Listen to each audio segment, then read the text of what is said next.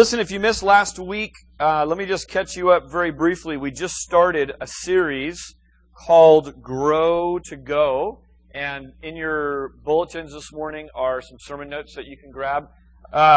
So we're just starting a series, Defending Your Faith and all that kind of thing. Just as if you're a kid in here, your parents want you to grow up. They want you to mature in things. So it is with our Lord. God wants us to grow up in life. And to mature is a good thing. Sometimes to mature is a really painful thing, but it's part of life and it's what God wants from us. One area that God wants us to grow up in is our faith. And someone said one time this, my heart cannot rejoice in what my mind rejects. My heart cannot rejoice in what my mind rejects. In other words, if I don't think this is really true, if I don't have some foundation for this, I can't really celebrate it. And I think some people, as many Christians in fact, have a weak faith, have an anemic faith, have a faith that is consistently prone to attack. Think of your immune system being down. Because they haven't had their mind convinced of some things. And that's really where we want to go today, and really in the weeks ahead as well. Now, just a quick grow to go attitude check. One of my prayers has been this, that we don't grow in our knowledge so that we can buy bigger Bibles to beat people over the head with, right? Rather, it's this. We're not seeking to win an argument, but we're seeking to give a basis for faith to people. And I know that in the process, your own faith will be reestablished or reaffirmed up as you look at the evidence. Don't turn there, but just listen to James chapter 1, starting in verse 5. It says this, if any of you lacks wisdom, anyone lack wisdom in here? You don't need to raise your hand. You can. I mean, that's just honest. We're in church. Be honest. We lack wisdom, don't we? We don't have all insight and all knowledge. I know some of the issues that we're walking in here with this morning and the wrestling match that it may have been for you this week. Let me just say, I'm so thankful you're here. I'm just so glad that we're here together with God's people. Let me get back to the text. If any of you lacks wisdom, let him ask of God. Verse 6 says this, but let him ask in faith, with no doubting.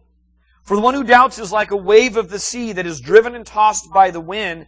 Verse 8 goes on to call this person a double-minded man who is unstable in all of his ways. I don't know if this morning your faith is what you would call rock solid. And when you ask God for wisdom, you're able to just ask with complete faith. Or maybe you're in here this morning and you feel like a little tiny sailboat on the midst of some giant waves and you say, man, that's me. I'm just getting tossed to and from, left and right, and I'm feeling the instability of that. I'll tell you where we feel it most is when trials come, right? When the storm comes and beats against our house, Jesus told a little parable about this. We find out kind of where things stand. Apologetics is a fancy word basically for a defense, a written or spoken or now film version or other, a formal defense. And what we're looking at is a defense of the Christian faith. Last week we looked at this, but I wonder how your passion for sharing and defending and refuting and persuading people is. Here's last week in a nutshell, if I could give it to you. I brought these up one at a time, and I don't think I've had as loud of a response from you people in months as I did last week as these different things came up. Last night, unbeknownst to what went on here, the brothers and I were together, my brothers and dad, and we were all together kind of for a fun family reunion. And out of the blue, my oldest brother throws out Five Guys burger, best burger ever. And it launched into this giant debate, right? And we're just arguing. And I'm like, here it is. He's an evangelist. And so here's the point. We already do this. We already make a defense for the things we're passionate about. So maybe the better question, Christian, is this. How is your passion for defending the Lord Jesus Christ? How is your week been in terms of pursuing, telling people about what you're excited about, refuting other sides that say, no, that's not the best way, and actually persuading people? It's amazing that we would do this for a product or for a team. Some of you are very sad from last week, I know, for a team. but not for things that matter even more. As we get into today's specific topic, I want to take a brief little intro to talk about the truth about truth. To even talk about the idea of truth and thinking through that, we need to kind of set some things up before we move on. In John chapter 18, one of the biographers of Jesus here, John, records this little story of Jesus before Pilate. And Pilate's a governing, ruling official, and so he has the power in an earthly sense to put Jesus to death or to set him free. And Jesus makes this claim about truth. He says that he's here to communicate truth, and those who would hear his voice, would follow him and would know the truth. And Pilate asks this penetrating question. He says, "What is truth?" And he kind of muses that, I guess, to Jesus. And in massive irony, he's standing before what many of us through the centuries have longed to do, and that is to see God in the form of a person staring at him in the face, and he's asking this penetrating question. Here's a question for you, is how do you know? On the playground, I was on the playground that I grew up playing on yesterday at my elementary school. My kids were cruising around. We were hanging out at the school a little bit. And on the playground, here's what happens. Someone makes a statement claim. Boys learn very early on, at least my boys and my friends and I learn early on to make these, bold truth claims. And someone comes and says, such and such, such and such. And then the other kids go, well, how do you know? And right away, there's, this thing kind of starts to go. So early on, we kind of learn this behavior of having to defend a statement that we make. And so, let me just throw out for you, I'm sure there's far many more than this, but just for the sake of conversation, tell me if you've come across these people, or you are this person, or you used to be this person. Just think about, how do you know things? Okay? Let me throw out a few ideas. One is this. One is the idea, the school of thought, that it's true for me. People today, I would say, are conditioned to believe that if something is true, that something is true if they believe that it is true. So irregardless of the content of the reality, there's a certain pervasive mindset that says if you believe it, it's true. Now, kind of a close cousin that I would wrap into this is this idea of if it's practical. If it works for you, then it's true for you. Here's what I get all the time as a Christian is I'm talking to someone and they'll say this, well, that's great for you, meaning for me, right? Implying what? That there's a different set of reality, that there's a different truth, and that those two truths can kind of coincide and live happily in a condo together, right? And that's all okay, fine, and dandy. Here's a little problem with that. There's a lot of problems with that, but let me just throw this out for you. To someone who would say that, just ask them, how does death work out for you? Is that practical? Does that work out for you? Usually the answer is, not so much. I don't like that so much. But it's true. It's coming. It's a reality. It doesn't fit into their practicality. Even if they try to believe it away like I don't believe it, it still exists. So that there's a truth out there that's there whether they believe it or not. Here's a second one. A second one is majority rule. Majority rule says this: whatever is endorsed by society carries the weight of truth with it. Now there was a first grader who brought a puppy in for show and tell. It was a young puppy. And the kids all got talking about the gender of this puppy. Is it a boy or is it a girl? And so they're talking and discussing amongst themselves, and the teacher's kind of a little worried, wondering where this is going to go. It wasn't a lesson plan that day to discuss these matters. And then one little girl, Megan, she said, I've got a way to figure it out. And the teacher was quite happy to let her discuss the birds and the bees with the students rather than her. And here's what she said. She said, we'll take a vote. Now, little Megan is the product of a democratic society that says, let's vote on this, and whatever people vote on is true. Now, don't you see this coming along? That someone might defend what's real, what's true, by saying, well, there are laws to this. The idea is they can't all be wrong. And there's a certain sense in all of us that either, it almost ties into fight or flight, but it's like, I either just want to fit in with the group and I wouldn't stand up and say no, or I rebel against everything. And I just, I always go with the non-crowd.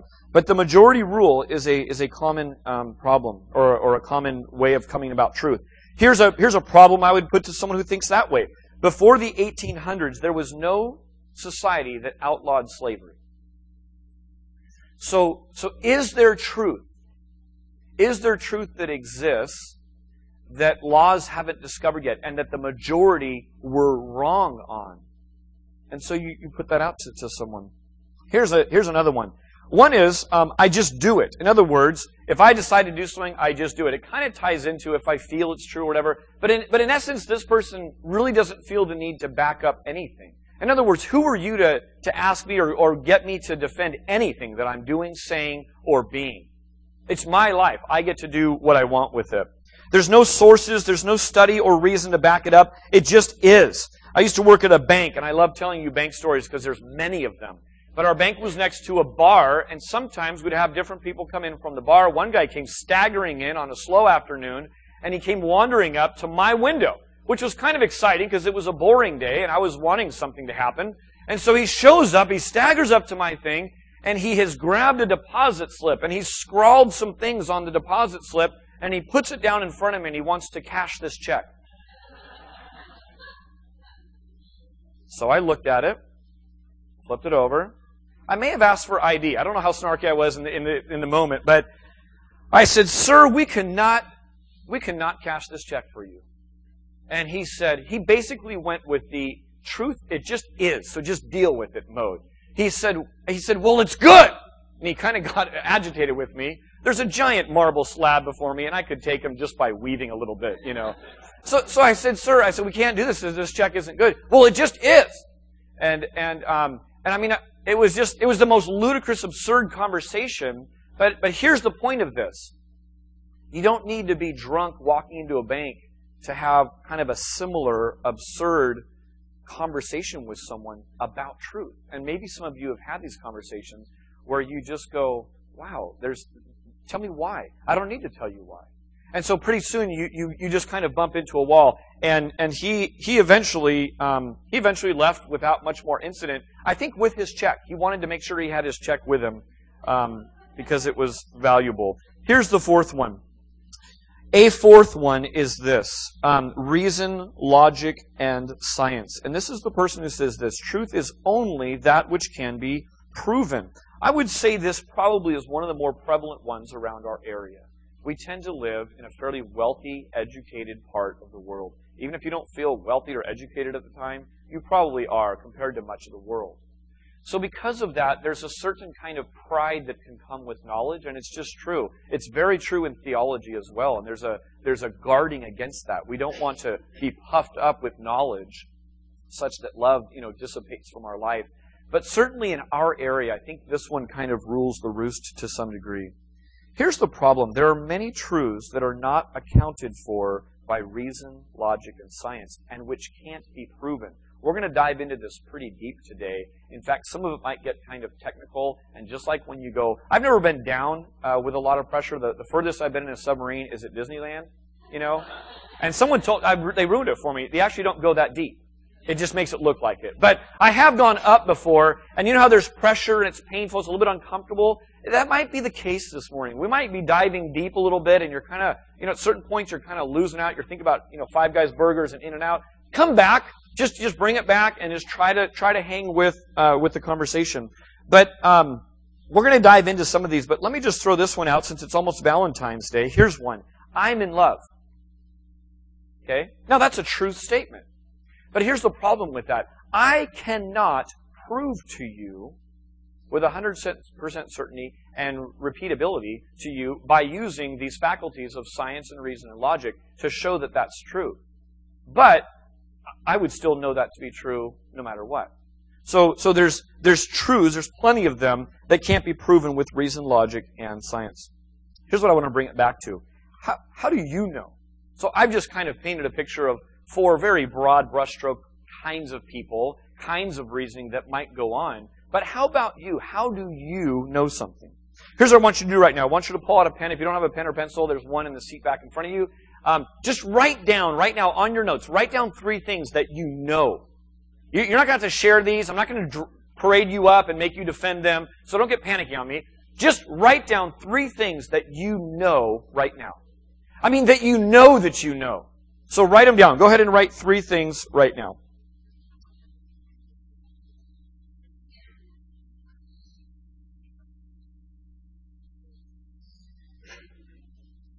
Now here's the part 2 to this. Part 2 would be this. How do you know that you know this to be true? So you don't need to do that right now because that might take a little bit more thought, a little bit more time. But writing down 3 things that you know might be fairly easy, fairly routine for you, but starting to really engage with thinking, well, how did I arrive at this conclusion to know, in fact, that that's true? What we're talking about this morning is the existence of God. Now, what I won't suppose is that in our short time together this morning, I'm going to somehow wrap up this conversation for us. This is one that goes on for centuries and will continue to go on for centuries. And it's a fascinating dialogue to have with most anyone, at least as far as I'm concerned.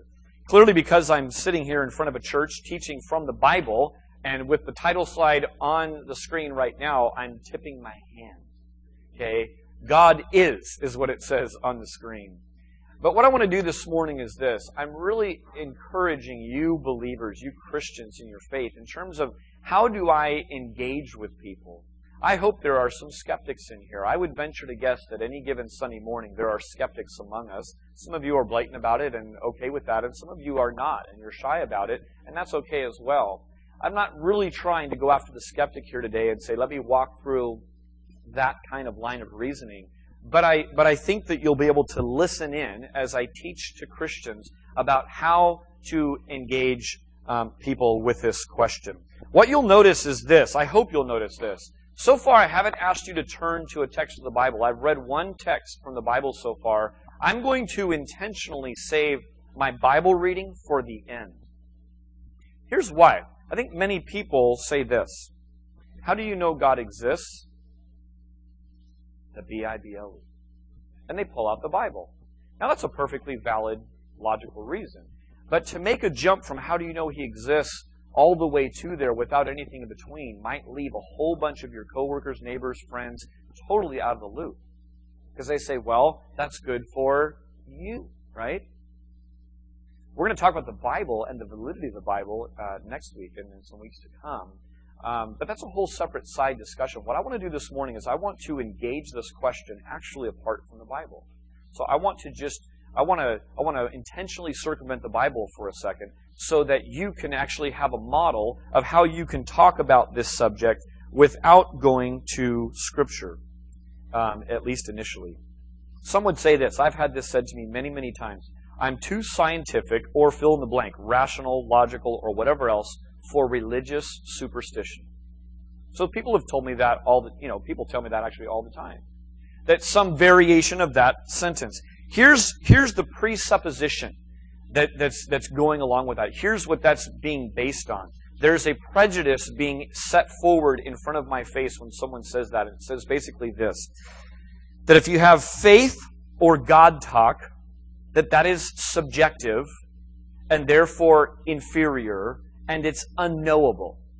And if you have scientific or let's say mathematical talk, that is objective, therefore superior, and that is knowable.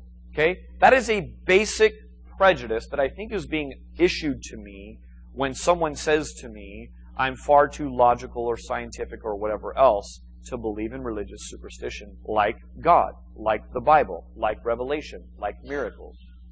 Basic tenets of a Christian. Now, I want to talk to you, buckle up, okay? This is going to go fairly quick, but just listen up. It's all on podcast, so you can go back and listen to it at half speed. Sounds like this. You can listen to it at half speed. You could take it in again.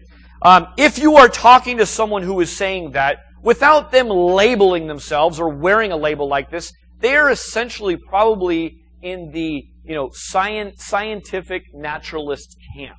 The scientific naturalist camp essentially says this, that science is the paradigm for truth and rationality. Okay? Now, just think about people you know. They don't walk around calling themselves, I'm a scientific naturalist. Oh, good to meet you. But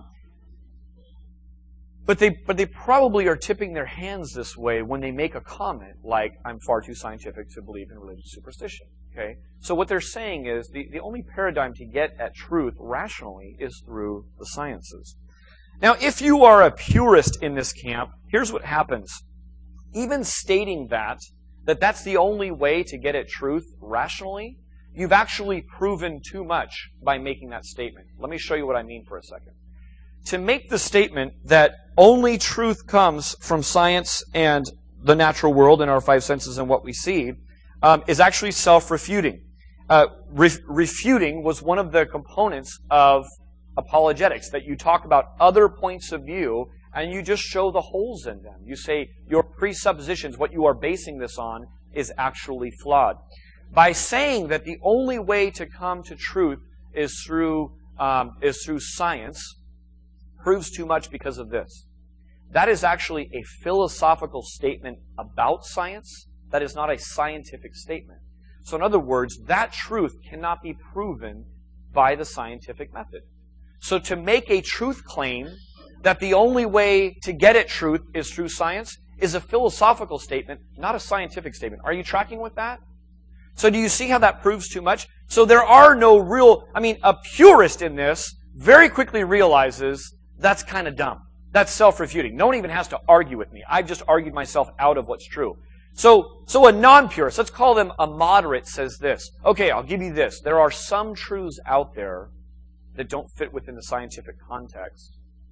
But there aren't that many, and they are certainly subordinate to science and mathematics, that which can be objectively known. Here's what I would say to that person. The person who even says that has many assumptions that kind of hold up all of their science and all of the work that they're doing, and they're not giving proper recognition to it. Let me give you just two simple ones, okay? Here's one of them. One of the things that a scientist would want is this. If Rich and I are doing experiments together, and he came up with some test results, I might ask my scientist friend, did you do the test fairly? What am I getting at? What I'm getting at is, are you being underhanded to try to twist the data or something to kind of prove your thesis or your theory? Or is there fairness? Is there truth to what you're doing as a scientist? You know what I've just done? I've just said that the truth required for good science is fundamental to getting to accurate results, right?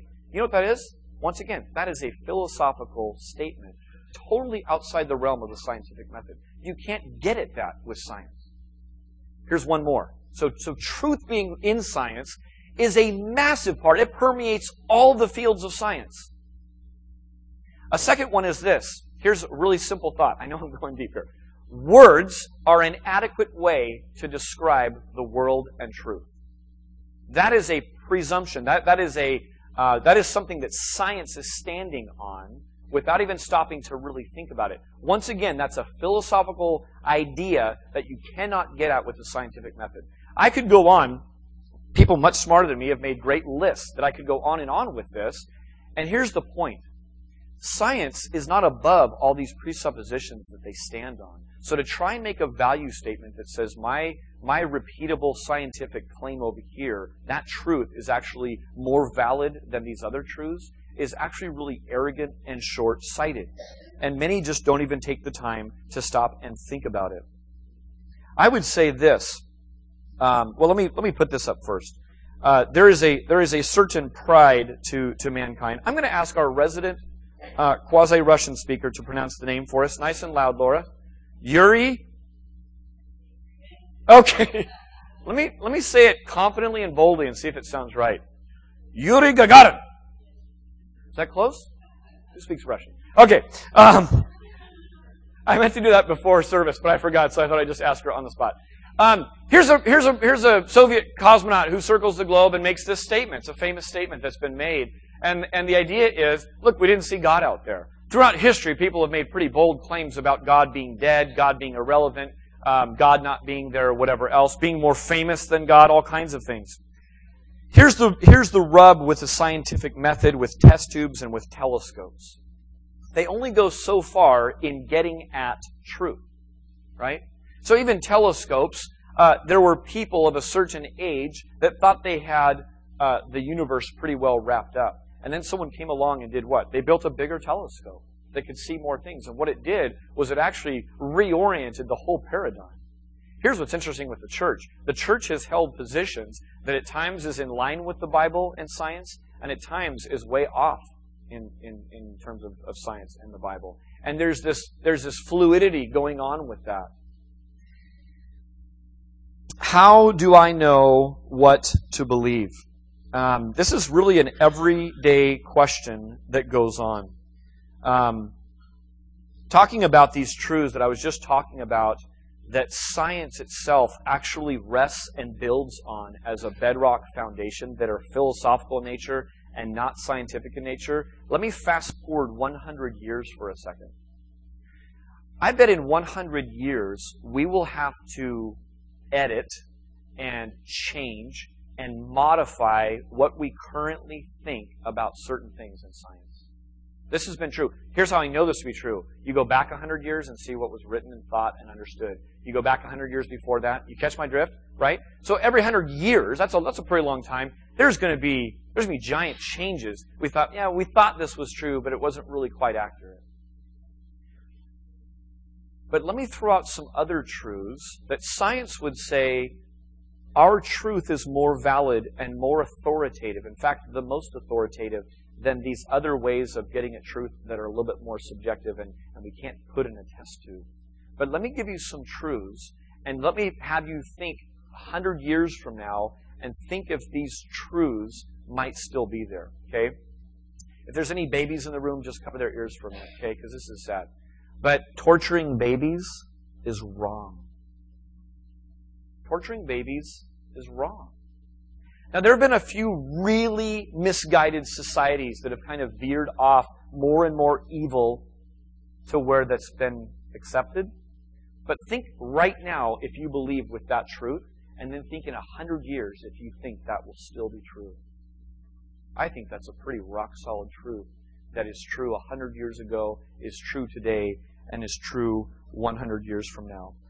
We already talked about this, but love exists.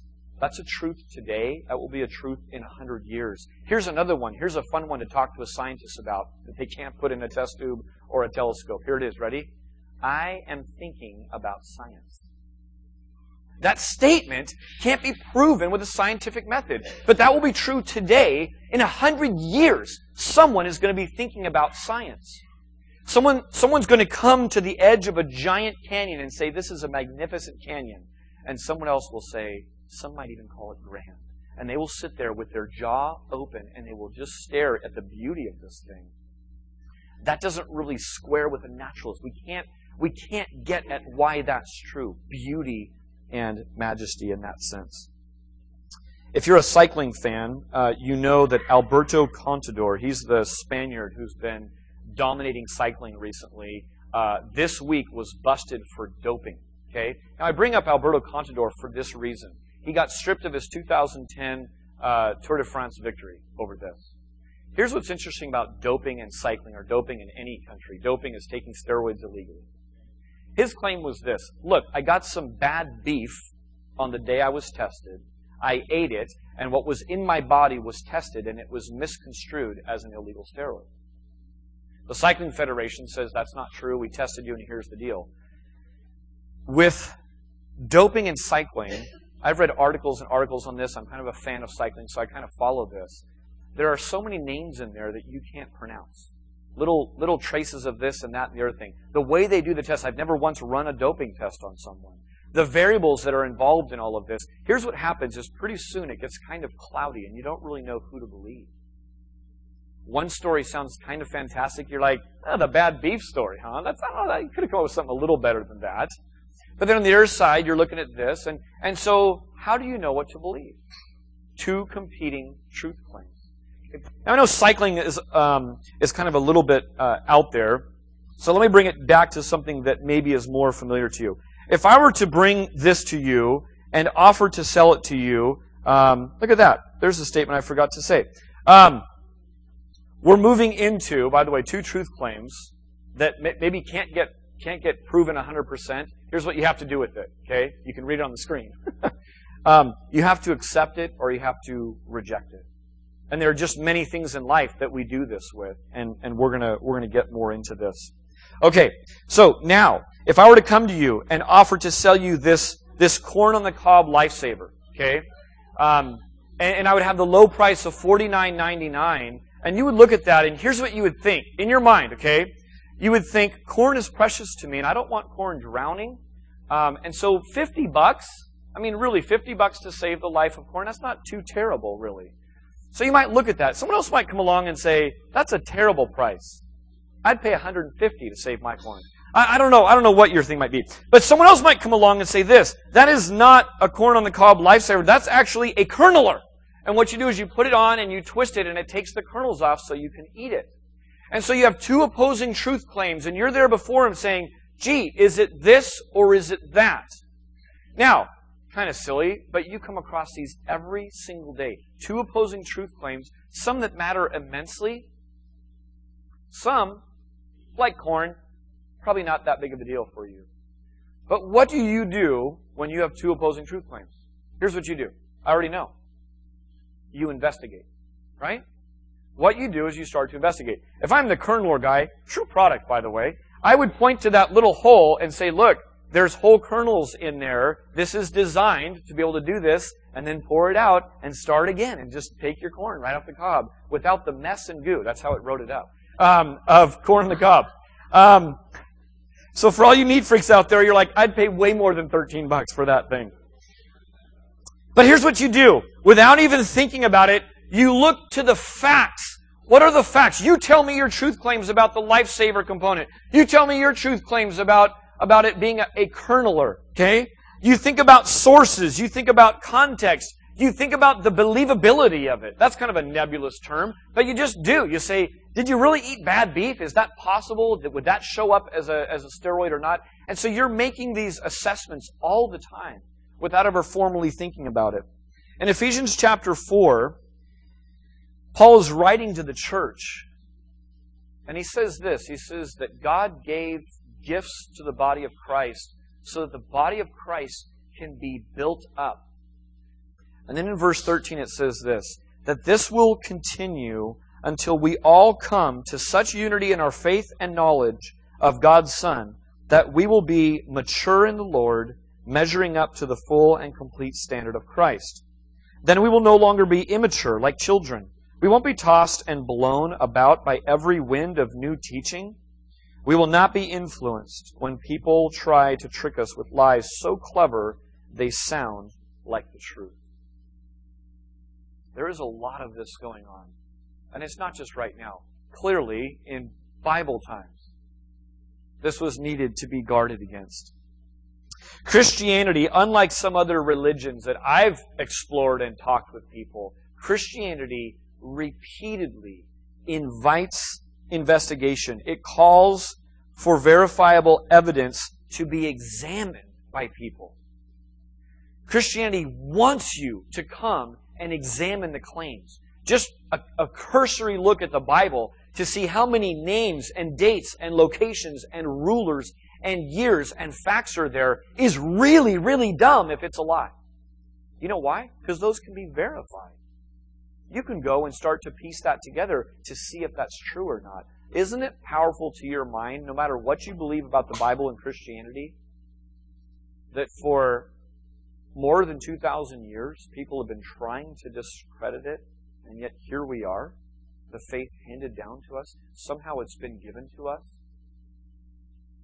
and it hasn't yet been discredited. Let me move on to this. Maybe you're sitting here thinking this is all kind of a neat exercise, Dave, but does it really matter what I believe? A.W. Tozer said this in a book called Knowledge of the Holy. He says this famous quote, that what you think about God is the most important thing about you. So, whether you're a Christian here and wear that label or not, let's just suppose for a minute, if you don't believe in God, that there is a God. That would be the most important thing about you and your destiny and about your time right here today is what you think about God. There's some basic human questions that people have wrestled with through the ages and asked at some point in their life. I was in China and we were talking with a woman named Jane. She was our tour guide as we traveled around China. And it's just fun to be at a few different points in the world and ask some of these same basic questions. And they're just mulling around inside of us. And this question, who am I? Why am I here? Where am I going? Deals with identity, it deals with purpose, and it deals with destiny. And through the ages, people have written about this, written poetry, sung songs about it, wrestled with it, debated it, talked about it back and forth. At certain points in your life, you've not cared one bit about this. Like I said last week, we're in the land of entertainment and diversion. You could be diverted away from this for years and years. But you know where this settles into the deep parts of you? Is when you sit at a funeral. Sometimes when you sit at a funeral, you're just sitting there and you start to have these deep aches and go, wow, this stuff really, really matters to me. When you're about to make a job change even, all of a sudden you start to think, am I really meant to do this for the rest of my life? Is there something more to this? So questions about destiny and purpose and identity rise up at different times with different levels of intensity. What if you could be certain, and by that I mean this, not 100% proof, but what if you could be certain, as in beyond all reasonable doubt, about the answers to these three questions? I mean, how would that change your life if that was true? I put a quote in your bulletin. It's not in your notes. It's in the actual bulletin. It says this. It's by Josh McDowell. Having convictions is being so thoroughly convinced that something is absolutely true that you take a stand for it regardless of the consequences. We talk a lot about belief. This book title that I got that from is this: Beyond Belief to Conviction. Those of you who rest on conviction stand in a different place than those who just say, yeah, I believe that to be true. Because you can believe many things to be true, but you wouldn't risk your life for it. You wouldn't really go out on much of a limb for it at all, unless you have conviction about it. So then how do we get to a place of conviction? Back to this question of does God exist? Let me just say this. There might be kind of a continuum of if there's absolute proof over here on this side, okay, airtight, bomb-proof proof. And then on the other end of the continuum is there's absolutely no proof. It's completely left up to whatever people think about it. Okay? So think about it as kind of a continuum. And with that continuum, what you might have is absolute belief, absolute unbelief. Most people in this room, and most people you'll ever come across, fall somewhere in between those two. They don't think there's 100% proof, and they don't think that there's absolutely zero evidence out there at all. The question is this: can we offer enough evidence to warrant making 100% commitment to God or not?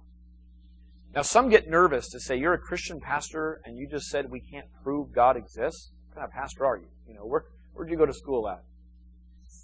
People who say that and then try to offer proofs usually end up looking really silly. Now, God did this. We talked about God hiding a little bit ago in our Smitten series. God does this thing. Why does God hide is a book title, I think, actually. And there's some interesting things to that of why God seemed really present and not present at other times. That's a whole side discussion. But let me just throw this out to you. Many of you got in a car today and drove here making a 100% commitment. You're on that car going 35, or you're not on the car. You're not halfway, right? You made a 100% commitment without a 100% guarantee you would arrive here safely, right? You do that every time you get on an airplane to a greater degree, because if you fall over the ocean from 40,000 feet, pretty bad chance that you'll live. So you make these giant steps of faith. You make these giant commitments, 100% commitment, without having 100% of the facts all the time. I could point to the chair you're sitting in. Here's why you sat down in that chair. Many of you have sat in that chair for a lot of years. And so you go, yeah, I'm pretty convinced this chair is going to work. I look at that and say, that looks like a well-made chair. Most of you probably didn't think about the chair. But to be honest, you made a 100% commitment. Once again, sitting in the chair. What you're doing is you're saying, is there, again, without formally thinking this, is there statistical evidence that I'm going to arrive safely in my car, that it's worth me getting into my car and getting there? And most of us this morning said yes. And so we jumped in our car and did that. I bring that up because as we talk, I want to, in a few moments, point to a few signposts. I call them signposts because they're not airtight proofs. And taken individually, they're different than when you start to piece the picture together and take them all together. Keep in mind, too, we live in an age of skepticism. You know what used to be debated? It used to be debated, what kind of God is God? How many gods are there? The fact that there was a God or gods was a foregone conclusion for years and years and years. Now, we live currently, right now, in this day and age, and in this locale, in a certain period of skepticism, where the question now is there a God or not? Right? Isn't that more what you wrestle with? Sometimes you get to there with people, and then you can talk about what God is like. God is repeatedly paying attention to doubters through the Scriptures and through history. Instead of sending them away and chastising them, here's what God does with doubters. He invites them in for a closer look, and He invites them in for examination. Let me take you back to Thomas for a minute. Thomas is one of the famous doubters in the Bible, right? And here's Thomas, and he's in an upper room, and here's one skeptic amongst 10 believers. If you're a skeptic here and you're saying, why doesn't the church ever talk about skeptics? Here it is. It's in the Bible. Maybe you're the one skeptic in the midst of a bunch of believers here this morning. You're in good company. Thomas was in there. And he was a disciple of Jesus. Now, I'll tell you my personality. My personality is this. It is astounding to me that Thomas, who has been with this crowd of people and who knows these guys, I mean, they've been living life together intimately and been following the Master for a long period of time, been watching Jesus do these different things. He's seen miracles firsthand. It is shocking to me that he does not take the testimony of his 10 closest friends that Jesus is in fact alive. That's just my personality. I look at that and say, how could he not do that? How could he not realize these guys aren't making this up? It's not who these guys are. I've seen Jesus do other things that I have no explanation for. Why couldn't he rise from the dead and magically appear through the door in our midst? But you know what? Thomas is wired the way Thomas is, because that's how God made him. Some people need to see themselves. They will not take an eyewitness account. They will not take the testimony of another. They have to well up against the facts themselves. Remember what Jesus says to him? He shows up once again in their midst, right? Here's Jesus. What was Thomas's condition of belief? Remember? He said this. Unless I see, right? Unless I see and maybe touch the spots where the sword was nailed to, I won't believe that. He wanted physical evidence. So Jesus shows up. What does he do? He offers that to you, right? And it's a beautiful picture of the stuff. I really do. And it's just God willing and saying, here, he gives it to you. He says something kind of interesting and curious. I don't have this passage, so you don't need to read it up yourself. He says this. He says, you believe because you saw. Blessed are those who believe even though they haven't seen or known. Here's what he's talking about. He's talking about us, for sure. We haven't seen the physical risen body of Christ. And yet, the skeptic then would say, aha, see, the last skeptic can at least be those who physically touch him. But here's the thing. The trace of evidence is there, wandering down through the centuries for the skeptic to come and begin to look at the evidence and piece together and say, is it rational that Jesus really was? I'm kind of getting ahead of myself here, but there is. We're talking about proof versus evidence. Science uses the word theory a lot, the theory of thermodynamics or relativity or whatever else. They're hesitant to use the word proof. So instead of proof, let's just talk about the rationality of believing in God. Here are the 3 signposts. You can write these down if you'd like. Again, to me, compelling evidence. You'll have to decide for yourself whether it's compelling or not. Here's the first one. The first one is the principle of contingency. This says this, that anything that exists is dependent or contingent, there's our word, upon something else. The question that I have underneath that is this: why is there something rather than nothing? So take anything. I've got an iPhone in my pocket. Some of you are holding a book or a Bible. Some of you are holding a cup of coffee. The fact that that is there is evidence that you can trace back to why does that exist? Why does that book that you're holding exist? And if you were a sleuth, you begin to work your way back, and you probably start bringing up ideas like materials that are there, a designer that put that together, a market that was there, a need that I had, money that I paid to get this product, right? So that's the idea of contingency. Now, take this back far enough, keep going back further and further. Here's the problem you run into. You can't have an endless stream of contingent things.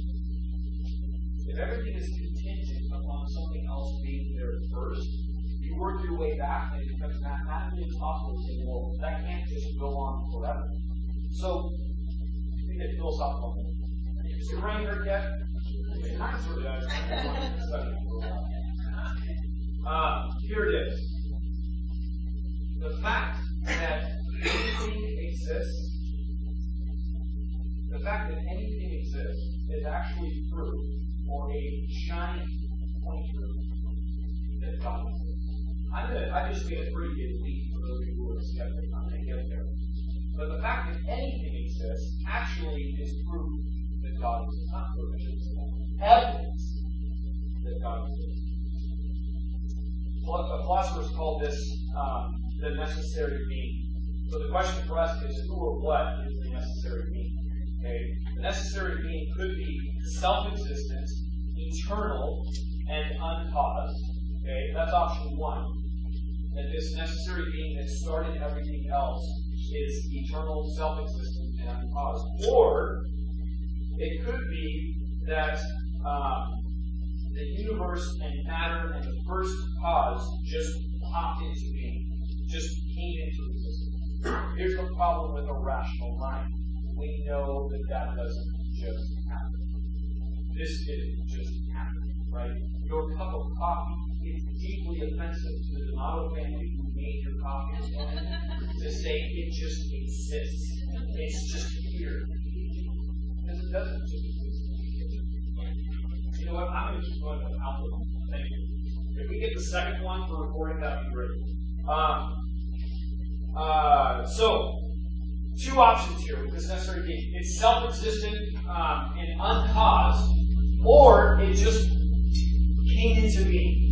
So do you see where I'm going with this idea that if anything exists, you have to go back and say that something is contingent on that. The second one is very close to this. It's called the principle of causation. Causation points to the very beginning of the universe as good reason to believe there must be a cause outside of the universe, which suspiciously looks a lot like what people would describe as God.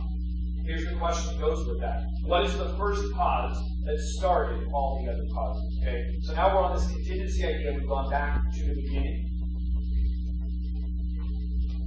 Here it is kind of written out in logical sequence. Whatever begins to exist has a cause. The universe began to exist. Therefore, the universe has a cause. Tracking with that? Now, mind you, 100 years ago, I'm not sure exactly on the dates of that, but a while ago, let's put it that way, scientists discovered, really they theorized, that the universe was eternal and had no beginning. Scientists have since come around to say, you know what, that's actually not true. We can tell by the fact of how the universe is moving and shaping, what's going on, that it definitely had a starting point. All the evidence points to a starting point. Are you familiar with the Big Bang Theory, not the TV show? Okay. So there's a scientific theory that's basically pointing to the fact that there was a beginning at some point. So what you're left with, if the universe exists, and there are those, believe it or not, who are teaching our colleges, the people who are bringing them out, who don't really know sure that we exist. A whole other side story. And pair them up with the guy in the bank, there could be financial plans. So here's what we're left with. The universe has a cause. So it's either an impersonal event like the Big Bang that just kind of started it off there, or it's a personal agent. The evidence leads us to God, not the Christian God, but to God, namely timeless, powerful, intelligent, changeless, and a personal being. Tim Keller summed it up this way, and I love it. It says this: the theory that there is a God who made the world accounts for the evidence better than the theory that there is no God.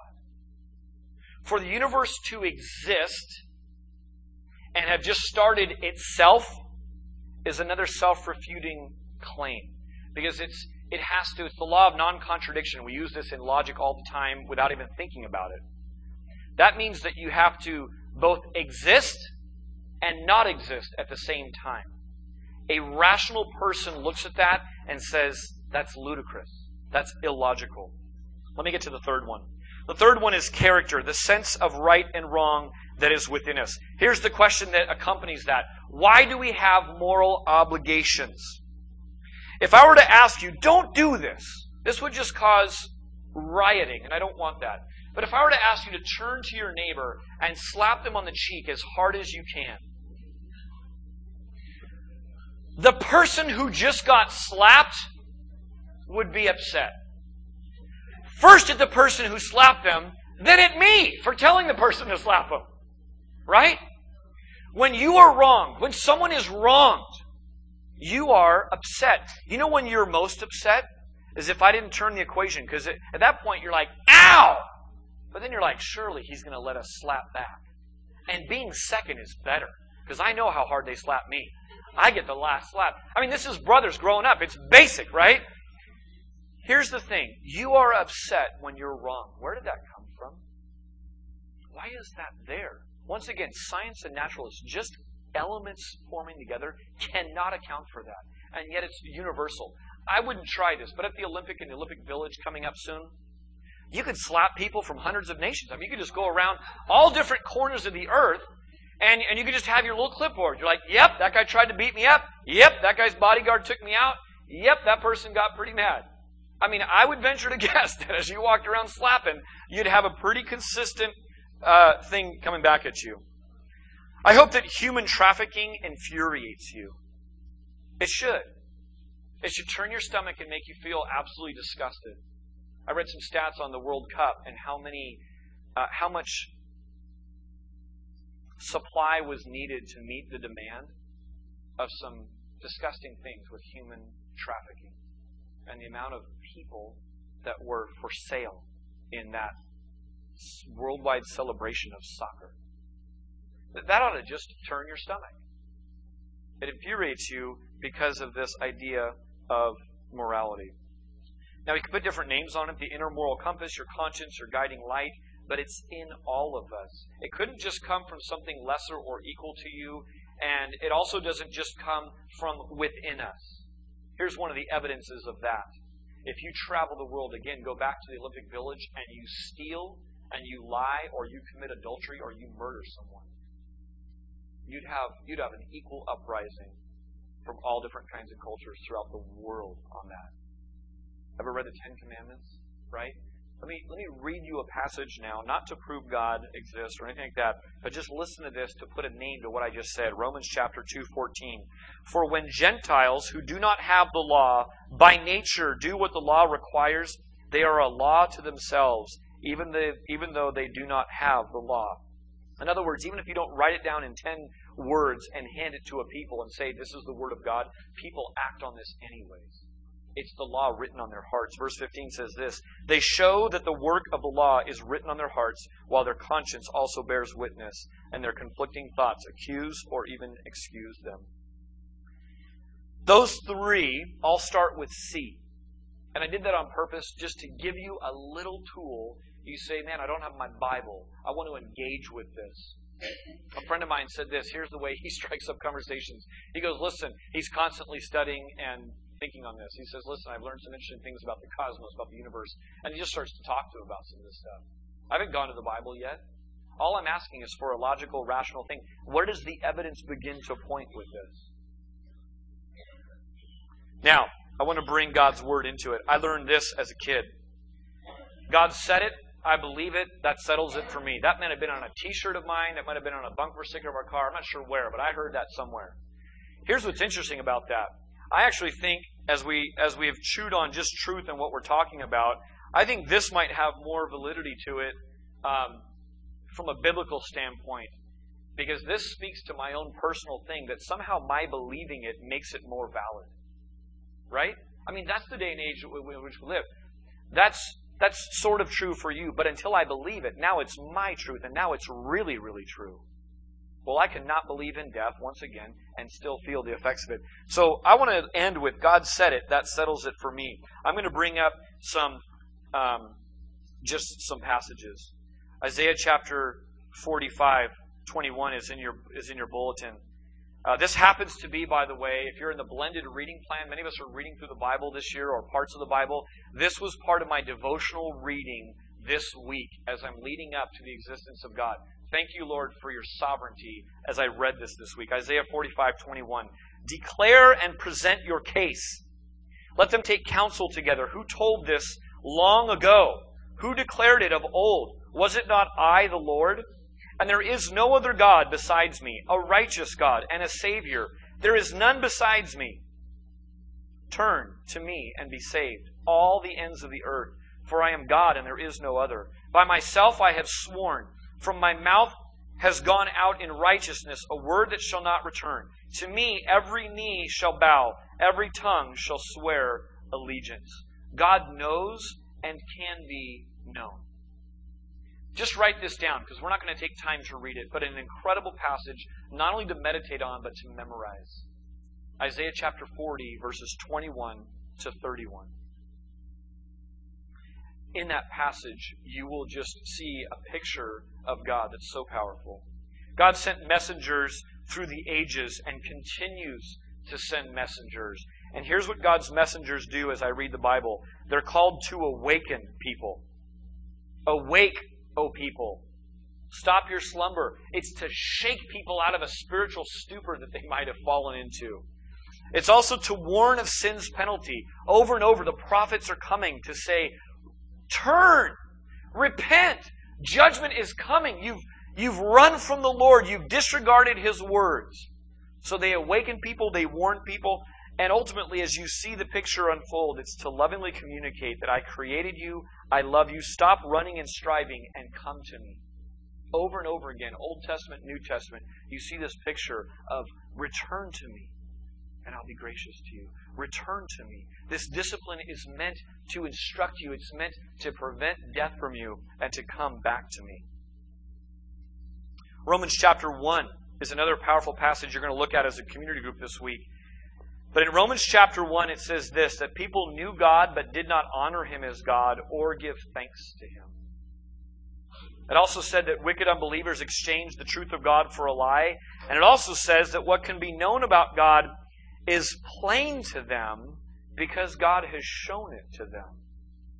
What it starts to indicate is maybe people deny God as an existent being isn't a problem with their logical thinking or their rationale or enough proofs that maybe there's something more going on. Maybe there's a moral component to this.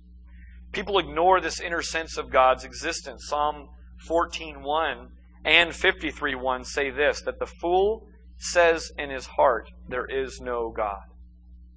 And it says in Psalm 10 that the wicked curses and renounces the Lord, and then in pride repeatedly thinks there is no God.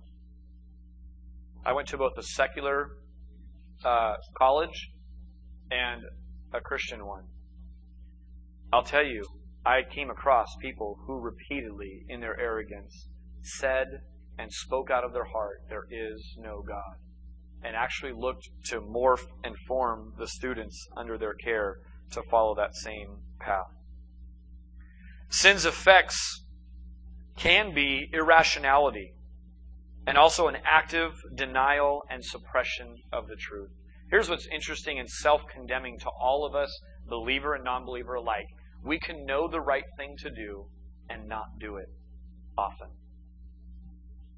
You know the right thing to do, but for whatever reason, in that instance and occasion, you suppress the truth. Now, we can come back and say, why am I doing that? Why did I do that? Paul writes about this in Romans as well. Man, the very thing I want to be doing, I know it to be true, I don't do.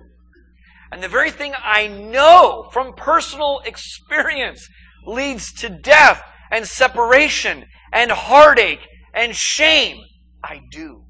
Why is that? And so we can look at those and say, wow, there's a suppression of the truth that we're all capable of that ought to be frightening to us. Make us fall on our knees and beg for mercy from God. Today I've shown you just very briefly some of the cosmological argument and the moral argument. I've not looked at the witness of nature or the witness of Scripture. We're going to get into the witness of Scripture in a bit, but let me just throw out from the witness of nature. Psalm 19 is a great passage talking about the fact that day after day and night after night, knowledge is being poured forth to people. And whether you can read or write, you have access to it. I'm going to invite Rich up in just a second because we are going to be taking our apologetics knowledge and we're going to be applying it very specifically in the coming weeks. And I told you about this last week and in the weeks past, but we're going to be making some commitments and some ideas today. But just before he comes up, let me bring this back to salvation with this. Salvation comes from the witness of Scripture and the belief in Jesus Christ. Let me read for you Hebrews chapter 1. Hebrews chapter 1 says this, long ago, at many times and in many ways, God spoke to our fathers by the prophets. These are the people who came to awaken, to warn, to lovingly communicate about God. But in these last days He has spoken to us by His Son, whom He appointed the heir of all things, through whom also He created the world. He is the radiance of the glory of God and the exact imprint of His nature, and He upholds the universe by the word of His power. After making purification for sins, He sat down at the right hand of the Majesty on high. The Bible indicates that every single person you ever come across is a slave to sin or has been freed to be now a slave to God. It indicates that all people everywhere throughout the centuries have had a master that they're enslaved to. Many in this room could stand up and give testimony for hours and hours and hours about what it was like to be under the slavery of their own flesh and sin and being wayward from God, and what it's like now to be a slave of God. Here's my prayer. Rich, why don't you come on up? Here's my prayer. For those of you who are not believers this morning and have questions or wonder about the holes I left out or whatever, come talk to me. I'd love to chat with you more and pray with you and let's dialogue. For those of you who are believers, we are asking you to follow in the Lord Jesus Christ and to take up a towel in a very specific way that Rich is going to unfold. And my prayer this week has been, God, would you allow our community to see the neighbors around us as precious souls in your sight. And when that begins to happen, it changes our mindset toward them. It changes what we're willing to do about them. If we just believe it or if we're convinced and convicted that they really are precious souls made in the image of God, it will change our behavior. Rich, why don't you share with us?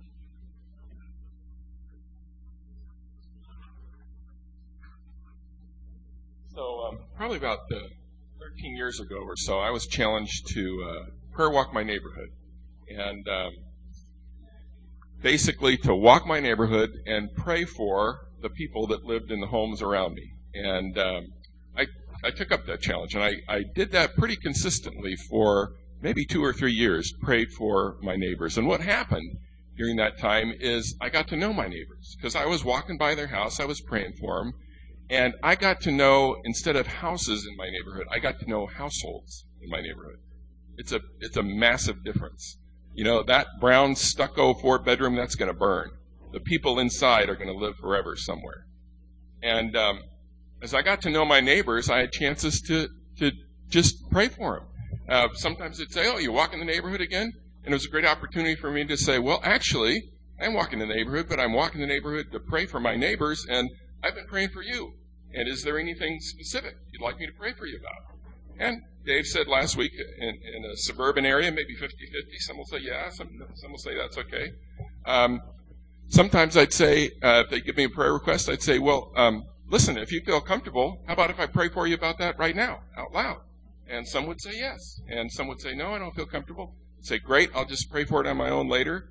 And I got really connected with people in my neighborhood.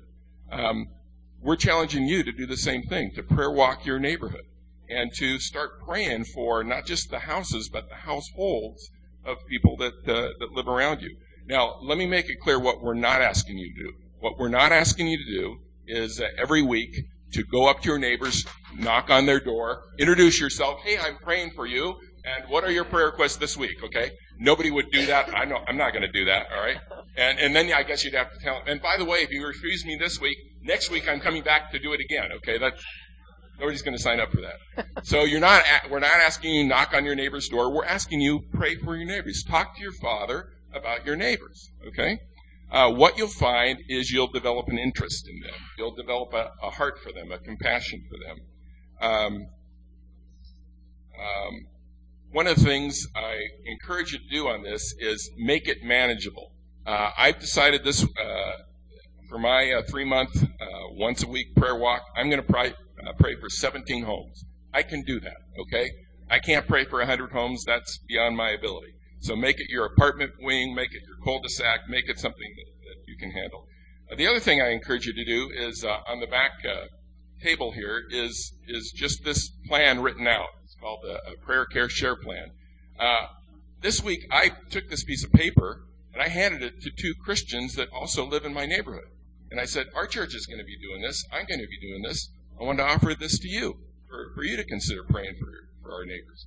I said, you don't have to. You can shred it. You can throw it away if you want to. But if you're interested, here are the details. If you want to know more, come and talk to me about it. The other thing I encourage you to do is to count the cost. I mentioned that I did this about 13 years ago, and I did it for several years. Well, I stopped doing it. And I stopped doing it, I think, for 2 reasons. One, it is a burden. It's a burden to take time out of your week to once a week walk your neighborhood and pray for your neighborhood. Secondly, it's a burden to pray for your neighbors because you've just made that commitment. I'm going to pray for them. So if they give you a prayer request, you've got to hold that up. And that's a burden. And I think 2 things that stopped it for me. One was just laziness. And the other was lack of accountability. Nobody was holding me accountable to this. Well, this morning we're going to talk about that component of accountability, of holding each other accountable for this 3-month experiment in walking our neighborhoods and praying once a week for our neighbors. So, Dave, think of that. Hey, let me bring the band up. Listen, just a couple more details about it. We have just kind of a recommended time frame on this. 13 years, you heard that. He didn't pray for. He was saying 13 years ago, so we were like, how long are we asking for commitment? Here's the commitment I'm asking for. As a church, we're saying, will you do this for the next 3 months? Valentine's Day is in a couple of days. How much better of a way could we love our neighbors as ourselves than by simply praying for them and walking around and, as he said, pray for not just the house, but the household, the people that are in there. So we're asking once a week for the next 3 months. That's 12 walks in your neighborhood. That might have to reorient your schedule to fit that in. Here's what I want you to do right now. We're going to sing a couple of worship songs together. And I do want you to count the costs. I don't want you to do this flippantly. But as an act of just stating that I'm going to do this, I'm going to participate on this, I want you to do 2 things. I want you to grab one of these pens right here. I want you to go over that map of San Jose, and I want you to take your street or your cul-de-sac or wherever you're going to do, and I want you to draw on there which houses are covered. Now, I'll tell you, that's such a tiny little map. I mean, it looks like a big map, but it will look very unimpressive to do 17 homes. But here's what's really cool about that. The act of you drawing that will just trigger in your mind, you know what? No, I've got this street covered. This court is mine. I'm covering this court. Secondly, I want you to come up here. There's a Christianese term that we use called taking up the towel. And I think sometimes we romanticize that a little bit. Taking up a slave's towel in Jesus' day to wash the feet of the disciples was not glamorous. It wasn't something like, big and dramatic. It was something as basic as, orange juice spilled in the next room. Someone's got to clean it up. Who wants to go do it? So taking up the towel in modern vernacular might be take up the paper towel. You are going to take a pen and you're just going to write the name of your city across the top, and you're just going to write your street name next to it, or names if you're covering more than one street. And what we're going to do is have you take this with it written on there, and I want you to come and lay it on one of these pairs of shoes, just as a way of kind of coming to the altar and saying, Lord, before you, I'm just committing to do this. Our family, I as an individual, us as a couple, I as a teenager, I'm committing to cover my neighbors in prayer. The last part of this, and then we'll sing and we'll turn this loose. This means there will be all kinds of movement around and all of that. So get up out of your chairs and go do these things. The last component of this is this. We are going to be ending this initiative, Pray Your Walk, right in line with our next neighborhood workabout. Every fall and every spring, we intentionally go out to our neighbors with the intent to simply serve them. You know what's powerful? Some people who sit in our church services every week are sitting here because at one of the workabouts, or one of you servants who have been, you were serving them. And they are now, instead of an unknown person from the community, they're now a roped-in person in the community. It's a powerful picture. We hope that as you go around and someone comes and says, hey, I've got this need, you're able to say, listen, not hypothetically, I've got some church people, I think we might be able to drum some help, but rather, on May 19th is our next workabout. Can I submit your name to just come and we could come and bless you by helping fix that? So you're armed with that. Capiche? We got it? All right. I'm going to pray. We're going to sing. You're going to color, write, draw, walk, pray, sing along with us, and then we'll dismiss shortly. Father, thank you so much for just being who you are.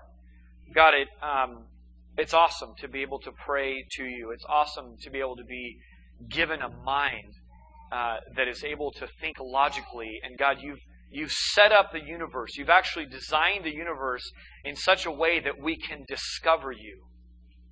And God, I pray that those who are on this hunt, those who are on this journey, that they would lean into it, God, that they would press into it. Father, I pray that you would break my own heart for my neighbors in such a way that I would see them as precious souls in need of a relationship with you. God, for my friends here in this room, we all have shoes. We all can walk. Most of us can walk. And Lord, what a simple gesture to just say, use my feet and the feet of our church to communicate the gospel. Let's not expect them to come here and wait for them to come here. Let's obey you and go out into our streets, out into our neighborhoods. We love you.